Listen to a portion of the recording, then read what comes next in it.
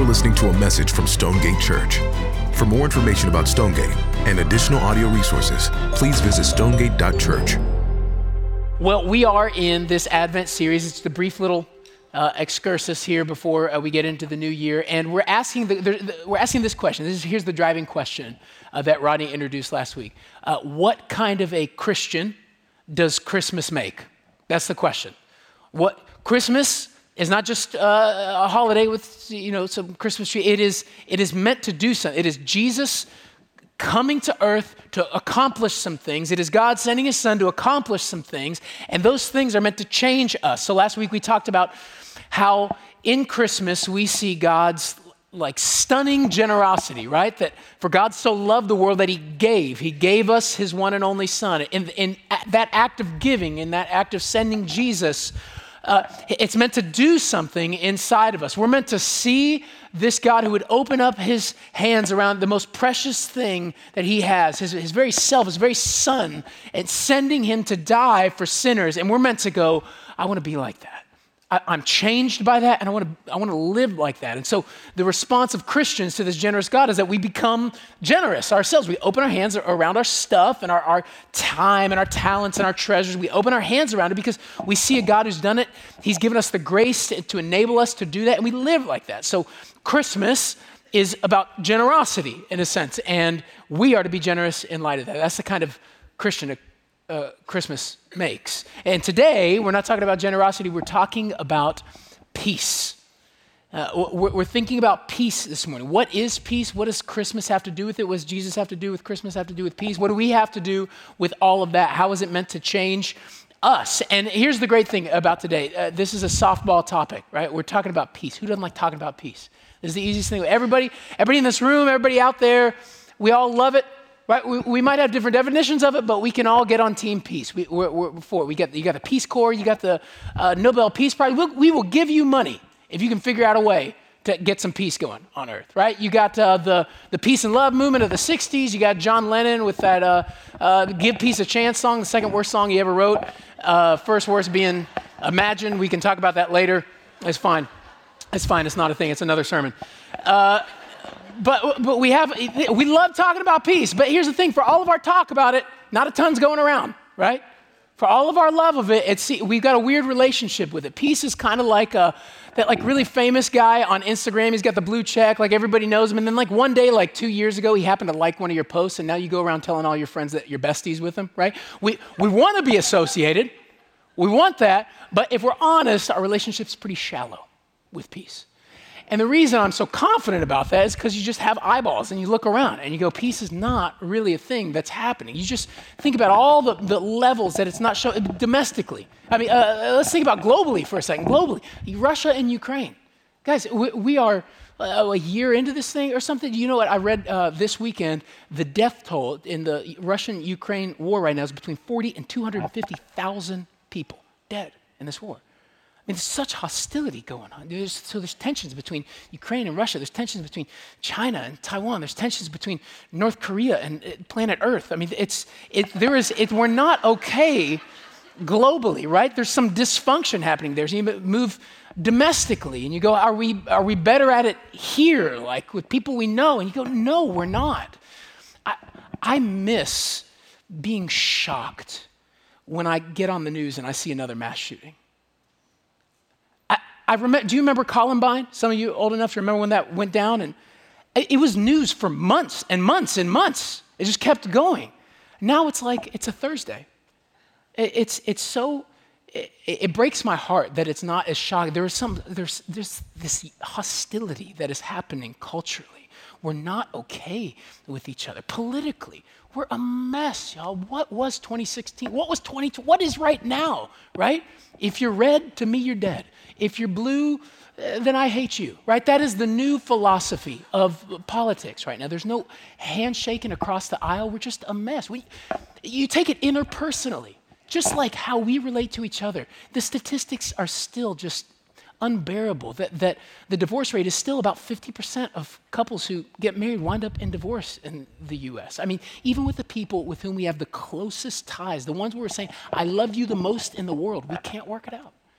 We're failing at the most basic thing.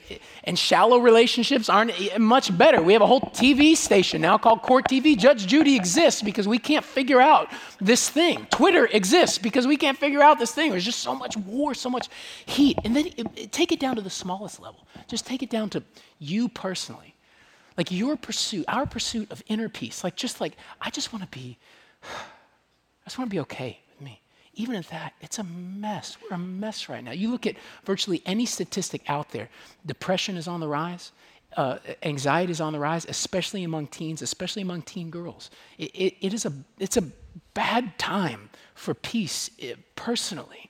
1.2 million people attempted suicide in 2020. Did you know that? In the US alone, 1.2 million people attempted suicide. So even when we come in ourselves and go, can I be okay? It's not happening. It's not happening. There's something dysfunctional here. And you're going, what is going on? Here's something that we all say we value. We all want this, and yet we can't seem to achieve it. What is missing here? Yeah? Here is where it pays to be a Christian, because the wisdom of the Bible it shines through like a beacon. God's word is obsessed with the issue of peace. It really is. And one of the reasons we know this is from our text today. This is the arrival of Jesus Christ.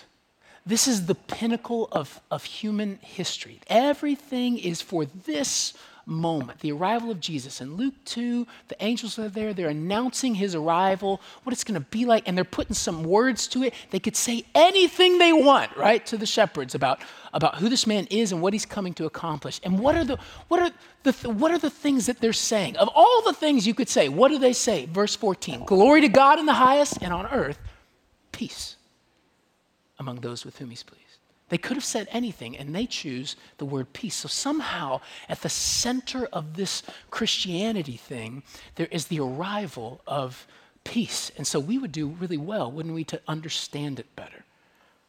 To know not just what it is, but what Jesus has to do with it, how he brought it to us, so that we can not only treasure God better, which we want that, right, as a church, but so that we can be less lousy peacemakers, because we're not great at it, not even in the church. We need to grow this muscle, and it comes as we gaze at this truth, and we can actually become agents of peace, but only as we understand the man of peace himself. And so let's talk. I just want to look with you today at peace, what it is, what Jesus has to do with it. I want us to marvel at that, to see if we can be changed by that. So that's where we're going. What is peace? What is it? There's a lot of ways we talk about it. We've got a bunch of different understandings. I asked my kids this weekend, I said, what do you think peace is? And they said, quiet. I was like, I mean, that makes sense. You hear me shouting, I want some peace and quiet. And you're like, yeah, it's word association, right? Peace, quiet, maybe that, right? Serenity now, right? That's what we want. Right? So maybe it has something to do with calm and quiet, like just chill out, man, just have some peace, right? Maybe it's that, right? Culturally, we think about it a lot of terms in like no more fighting. Remember that Amy Grant song, Grown Up Christmas List? Remember that little gem, right? No more lives torn apart, right? That wars would never start, that time would heal all hearts. Just the Earth's biggest charcuterie board of cheese in a song ever that you've ever seen. But maybe she's onto something, right? Maybe it's okay. So maybe peace has something to do with like wars ending. That seems peaceful, like we're not in conflict anymore. That's clearly one of the themes that being picked up here. Is that what the Bible means by peace? Those types of things. And the answer is yes and no, right? The Bible does mean those types of things, but it means so much more. When you look at it in Scripture, you see it talked about like this. The Hebrew word in the Old Testament is shalom. We know this word, right? Shalom. It's the way that the Hebrew talks about peace. And the best way to think about this idea of shalom would be this. Here would be a good working definition for you. Shalom is everything as it should be. That's how you can think about shalom. Everything as it should be. So it's not just the absence of conflict. That's a good thing, right? That wars would never start, right? But it's something more than that. It's not the absence of conflict only. It's the presence of unity It's the presence of wholeness, of disparate parts being put back together. It's the wholeness of relationships, even. When you get to the New Testament, it connects this idea of peace a lot with this idea of reconciliation, that there are two parties that are warring against each other. There's hostility there, and then when peace shows up, all of a sudden there's reconciliation that happens. There's a bringing together. It's not just, okay, I'm not going to fight with you anymore, but it's that there's friendship now. There's unity. There's like-mindedness. We're coming together. And so peace in the Bible is much more brilliant than just we stopped fighting. We stopped not liking each other. It's wholeness. It's unity. It's coming together. It's everything as it should be. It's shalom.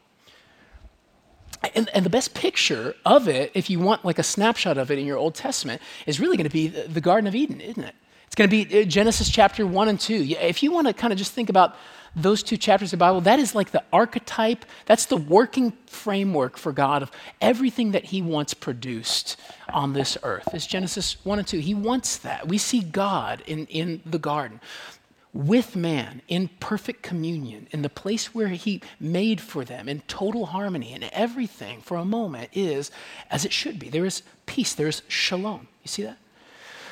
It's what we were made for. You were made to be with God, to dwell with God, in God's place, with God's people, enjoying him forever together.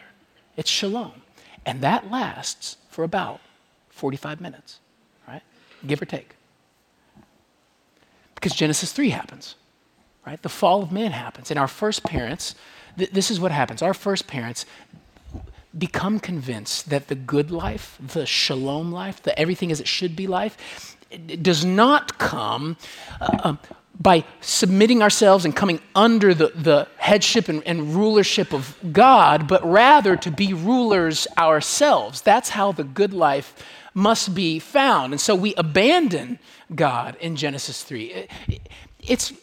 We talked about this a little bit during our Genesis series, but this is, I think, a helpful way to think about what happened at the fall of man. To think about it less in terms of just simply some people sinned and now everything's bad, and to think about it more in terms of a coup, like a military coup. This was an attempt, Genesis 3 was an attempt to overthrow the monarchy. That's what that was. It was, we saw God on his throne, and I'm using we here on purpose. It was Adam and Eve, but you and I were in Adam when he sinned. You think you would have done any better? Fake news, y'all. You would not have done better. Just so you know. We saw God on his throne, and something in our heart said, I could do that. I should sit there.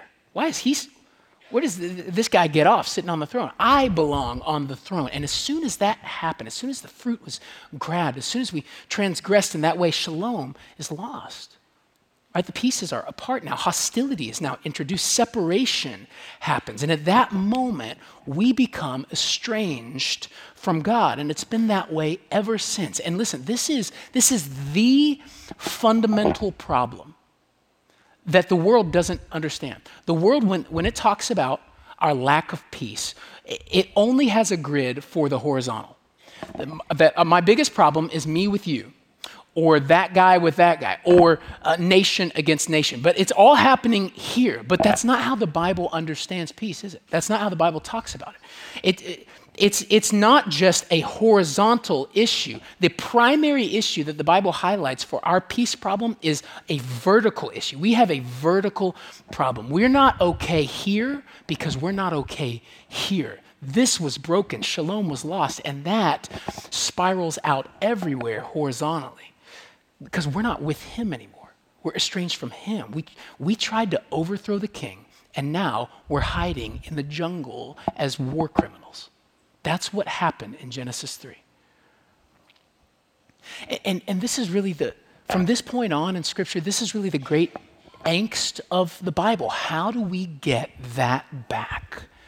How do we get shalom back? How is that possible? Well, in Genesis 3, God tells us how it's possible. He tells us, he makes a promise that one day he's going to solve our vertical problem, that he's going to send the snake crusher, right? The seed of a woman to crush the head of the serpent. That's coming. He's going to send someone one day We don't know how, but he's going to send someone that's going to restore peace between us and him. And really what the whole rest of the Old Testament is us on the lookout for who that guy is, right?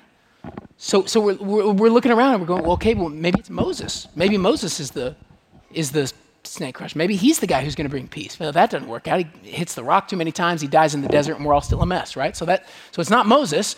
Maybe we can figure it out ourselves. Maybe it's like a pull yourself up by your bootstraps sort of thing. And so you get the book of Judges. Have you read Judges? That is a nightmare in how many ever chapters that is. I mean, we're the worst. We can't figure it out. Okay, you know what? It's not us. What we need, God, is some kings, right? So we get ourselves some kings. We'll solve that.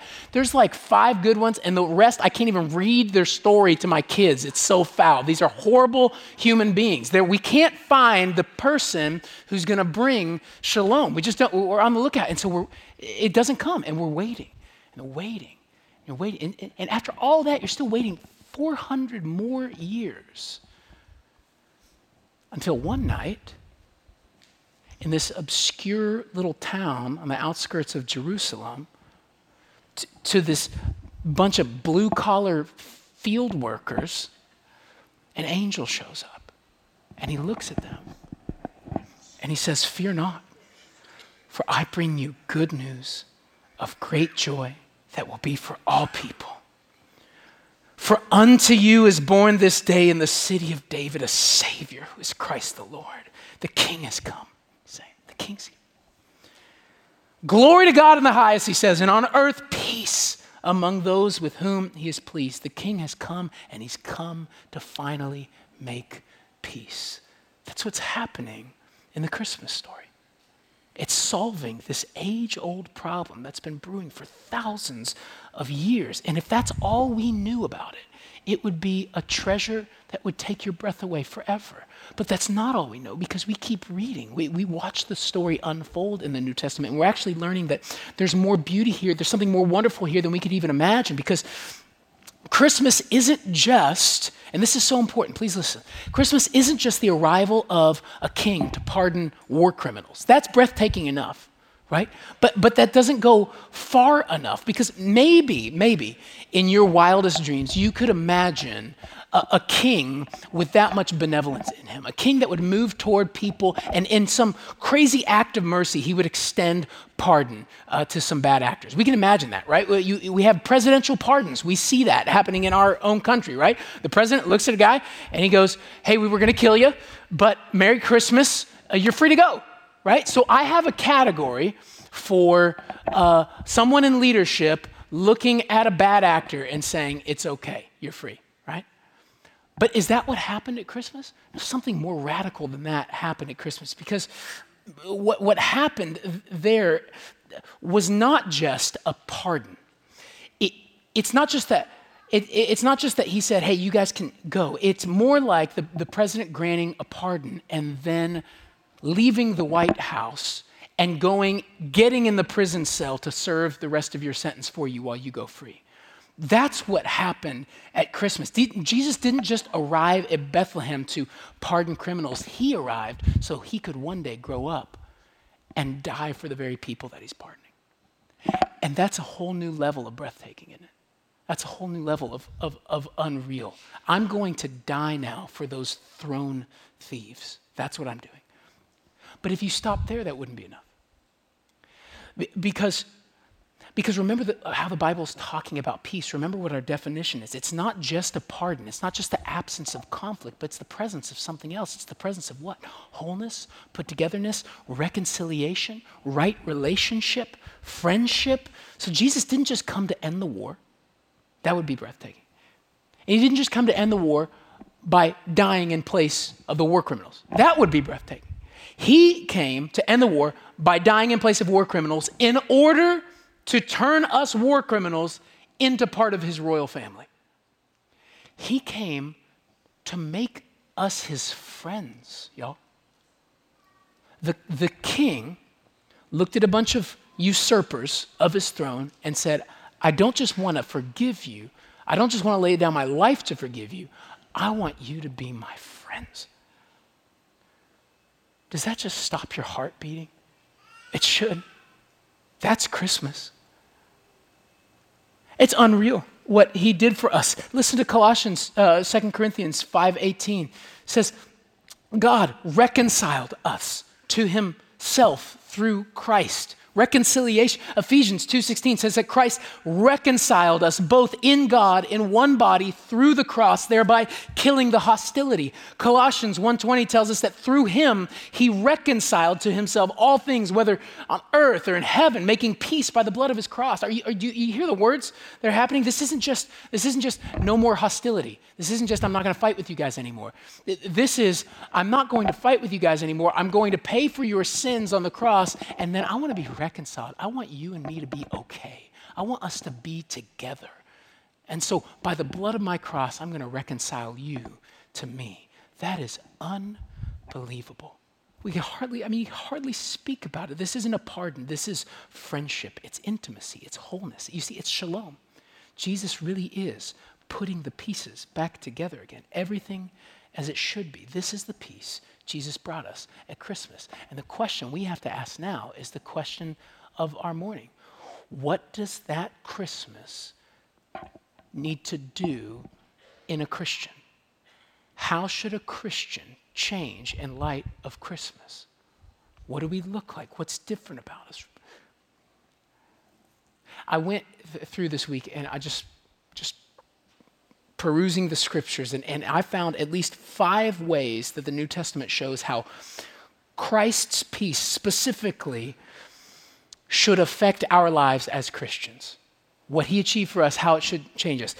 In racial reconciliation, it should have an impact on us and how we interact. In legal matters, in conflict resolution, in fear and anxiety, in evangelism, right? And by the end of the week, I had like 5 sermons for you, and so we couldn't do it. And so all we're going to do, I would love to explore those this morning, but all I'm going to do this morning is I just want to grab one part of one of these with you. I just want you to see how the peace that Jesus achieved for us works its way out in a Christian's life, because I want us to change. I want us to be different. Here's what I grabbed. Here's what I want us to look at. The peace of Christ is meant to make you less offendable. I want to explore that with you today. And it may be for obvious reasons. We are an offendable people, aren't we? And more and more uniquely so. So let me say this. So much of our conflict in life, think of all the conflict you have. So much of our conflict, not all of it, but so much of our conflict comes down to this. We have lost the ability to let things go, to just let it go, to be okay. We have become a thin-skinned bunch. And it's not just out there, it's in the church. We become thin-skinned. Every petty thing feels like we should probably war over this, right? There should probably be some nuclear explosions over that thing they said, right? We nurse every grudge. We're so overly sensitive people. Everybody's triggered. Everybody's getting canceled. And so I just want to talk about the peace of Christ in light of this. Because we got to find some solutions here. Our culture is training us to be thin-skinned folks, and I don't like it. I don't want it. I think it offends God. And I want us to change. And Jesus' peace does actually change that. How? That's what we're looking at for the rest of our time. How does it change it? By showing us 3 things: the mountain, the mirror, and the man. That sounds weird, but just go with me here. The mountain, the mirror, and the man. Jesus' peace, what he achieved for us, first shows us the mountain. Now, what do I mean by that? How am I going to, here's how it works. Let me give you a scenario. You're on a boat. You're on a ship. You're on a cruise liner, okay? And you're going across the Atlantic, and you're just on this big fancy cruise line, and you're there in the restaurant area, and you're at the bar. And you're in line at the bar, and you're getting yourself a milkshake, okay? Calm down, everyone. Jeez, unreal. You're getting a milkshake at the bar, and you're standing there, and all of a sudden, in line, some yahoo steps in front of you in line. The nerve of this guy, that's what I said. It's unreal, right? Who does this guy think he is? And so, you tap him on the shoulder, and you're like, hey, buddy, I'm here to get my strawberry milkshake. couldn't help but notice that you're slowing that process down. He's like, hey man, I can do whatever I want. Okay, turns back around. You're like, oh no, not today. Not today. No, sir. You tap him again. He's like, what? You're like, I really want this strawberry milkshake, brah. And he goes, you gonna do something about it? And you go, yeah, you know what? I think I might do something about it. And as you start winding up for that 5-finger death punch coming at him right here, as this moment starts happening right here, all of a sudden, the hull of the ship starts shaking like this, and everybody stops, right? You're like, whoa, holding on to something. And you go, what's going on? And you and him, you run out this way, and you kind of peer out the side of the window, and as you look out the window, what you see is a 50-foot iceberg passing by you like this. Iceberg right ahead, right? It's going by. You're on the Titanic, by the way. Did I mention that you're on the... In this scenario, you're on the Titanic. And it's coming by like this. And you're like, okay, so we got to go. And so you and him, you leave. And now you're looking around. This is, do I need a flare gun or a vest? I don't know. And you're just panicking. You're kind of running up and down the hull of the ship. And Leo passes you by and Kate Winslet. You're like, what, who was that? And then the thing is starting to bend. And just before it snaps, you see the last lifeboat coming down in the water. And the guy sitting in it, he spots you two guys. And he goes, we have room for 2 more. You 2 guys, come with me. He grabs your shirt. He pulls you in. Now you're in the boat. Now he's rowing you to safety. They row you over to the other ship. They get you out. They sit you down. They put that nice warm blanket on you. They give you a cup of hot tea. You're sitting there. You're just rocking after all that. And my question is, after all that, after you sitting there right there, do you give a single rip about your strawberry milkshake? No, because it's stupid and dumb, and it doesn't matter. Because there was an iceberg, and you were about to drown in the Atlantic. And that whole thing functions like a mountain to you. It's this huge ordeal. My life would have been over. And a milkshake, and a mountain, and a milkshake. And you realize, okay, this thing, I thought it was a mountain, but really when I look at the real thing, the big boy issue in my life that just got solved, this is just a molehill. It's nothing. I mean, maybe I got to step over it, but it's not a thing anymore. Welcome to the perspective that Christ in the gospel brings to a Christian. We see the mountain, y'all. We have been rescued from hell. We have been put in right relationship with Jesus forever. You were dangling over the precipice of an eternal lake of fire, and God snatched you up and made you his family? And you want to argue because she said your hair looked bad? It's silly, and it's dumb.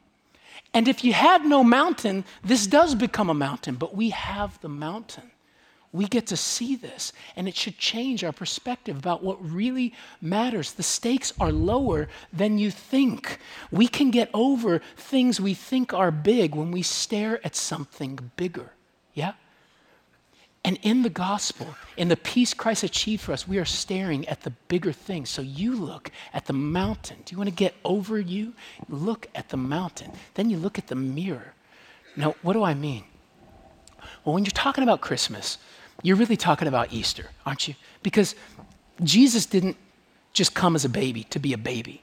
He came as a baby to grow up, to die for sinners. So when we're talking about what we love about Christmas, what we're really talking about is what we love about Easter, that Jesus would come and die for sinners. So to talk about the peace he accomplished is to really talk about the cross of Christ. And if we're talking about the cross of Christ, can we just appreciate this? You understand the cross is not paying you a compliment. You know that?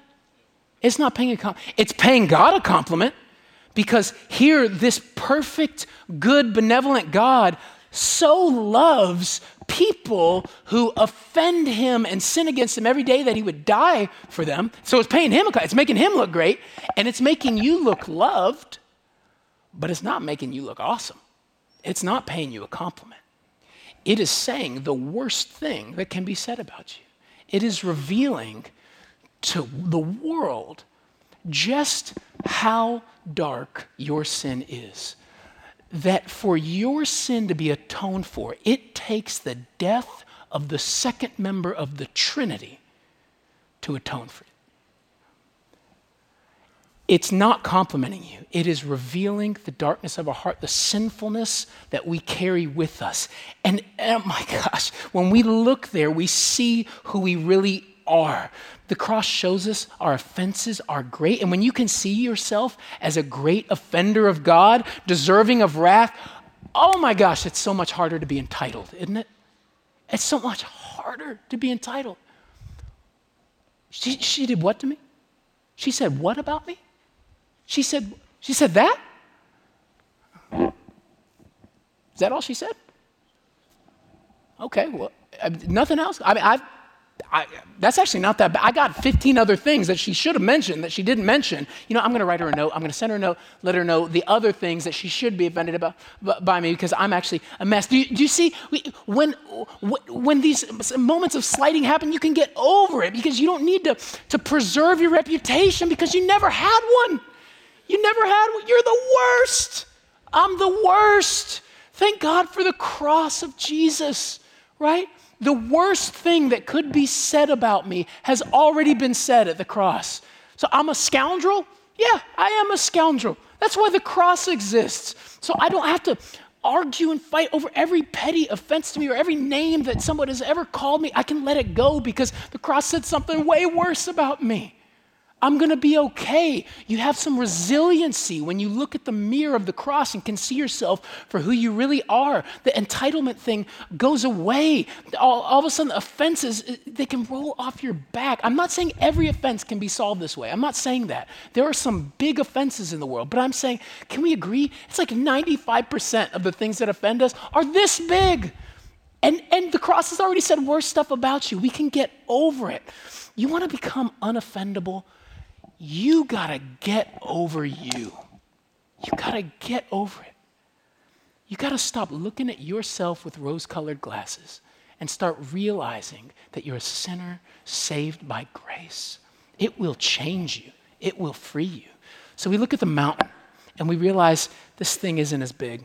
This conflict isn't as big as I thought. And we look at the mirror and we realize, you know what? I'm worse than they say.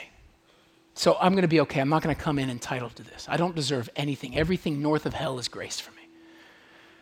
And then we look at the man. We finally look at the man. Christ Jesus, the God-man, the King himself. It's interesting how the Bible talks about Jesus when it talks about the peace he brings.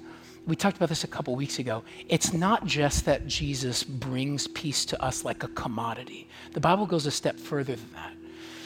In Colossians, he says, is it Colossians? No, it's Ephesians 2:14. He says that Christ himself is our peace. He is it.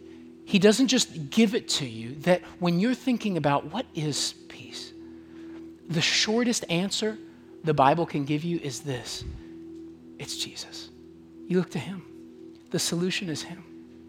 The hope is found in him, in his person, in his character, in his attributes, in his promises, in his behavior, in his affections for you. Peace is found in the God-man, Jesus. So we look to him. And look, I don't know what horizontal drama you're coming in with. I don't know what hostilities you have in your life. We got plenty of them. There's plenty out there and there's plenty in here. But what I'm saying is the solve to our horizontal drama is to deal with our vertical drama, and that only gets solved when we go to the source, Jesus Christ himself. So if you're constantly the person who's just always at war with folks, always just touchy, always thin skinned, you know what the answer to Scripture is? You run to peace himself. You run to Jesus, the one who had every reason to be offended at you. And instead of moving away from you, he moved towards you with affection and love. You look at him and you let that man change your life. You observe him and how he handles you, and then you pay that forward to others. It's how it works. That's how the Christian experience works. At Christmas, we see peace itself. And as we gaze at peace itself in the person of Jesus, we're changed into that same image. So we can be not just unoffendable, but actually peacemakers now. We can actually move toward others with the love and affection and reconciling work of Jesus. That's how we navigate this life. And it's how you'll be free. Yeah? Let's pray. Father, we love you. And God, we thank you for peace. You say it's a peace that surpasses all understanding. And I don't understand it, really. I don't understand why you would come for us. Except that you're coming for us and reconciling us to yourself, it really does make you look wonderful. And I want you to look wonderful. And I'm hoping that this whole room, all of us would desire that, God. And Lord, we know conflict's a real thing. We know that hostilities are a real thing. We know that there is lack of peace, and we're not dumb. This room is filled with folks just like me who have conflict that needs to be resolved and tensions that need to be quelled and lack of peace that needs to find some shalom. And so we're coming to you, God. And Lord, right now I want to pray specifically for anyone who has not trusted in Jesus, cast themselves on him and dealt with the vertical problem first. God, right now, would you convict them in such a way that they would cast themselves on you and that they would get the vertical hostility dealt with first so that they could deal with their horizontal. God, would you reconcile them to yourself? Would they trust you even now in prayer? And God, for those of us who are walking with you already, we need the same thing. We need to gaze at you. God, would you make us peacemakers as we watch you, the one who made peace for us? We love you. We thank you. In Jesus' name, amen.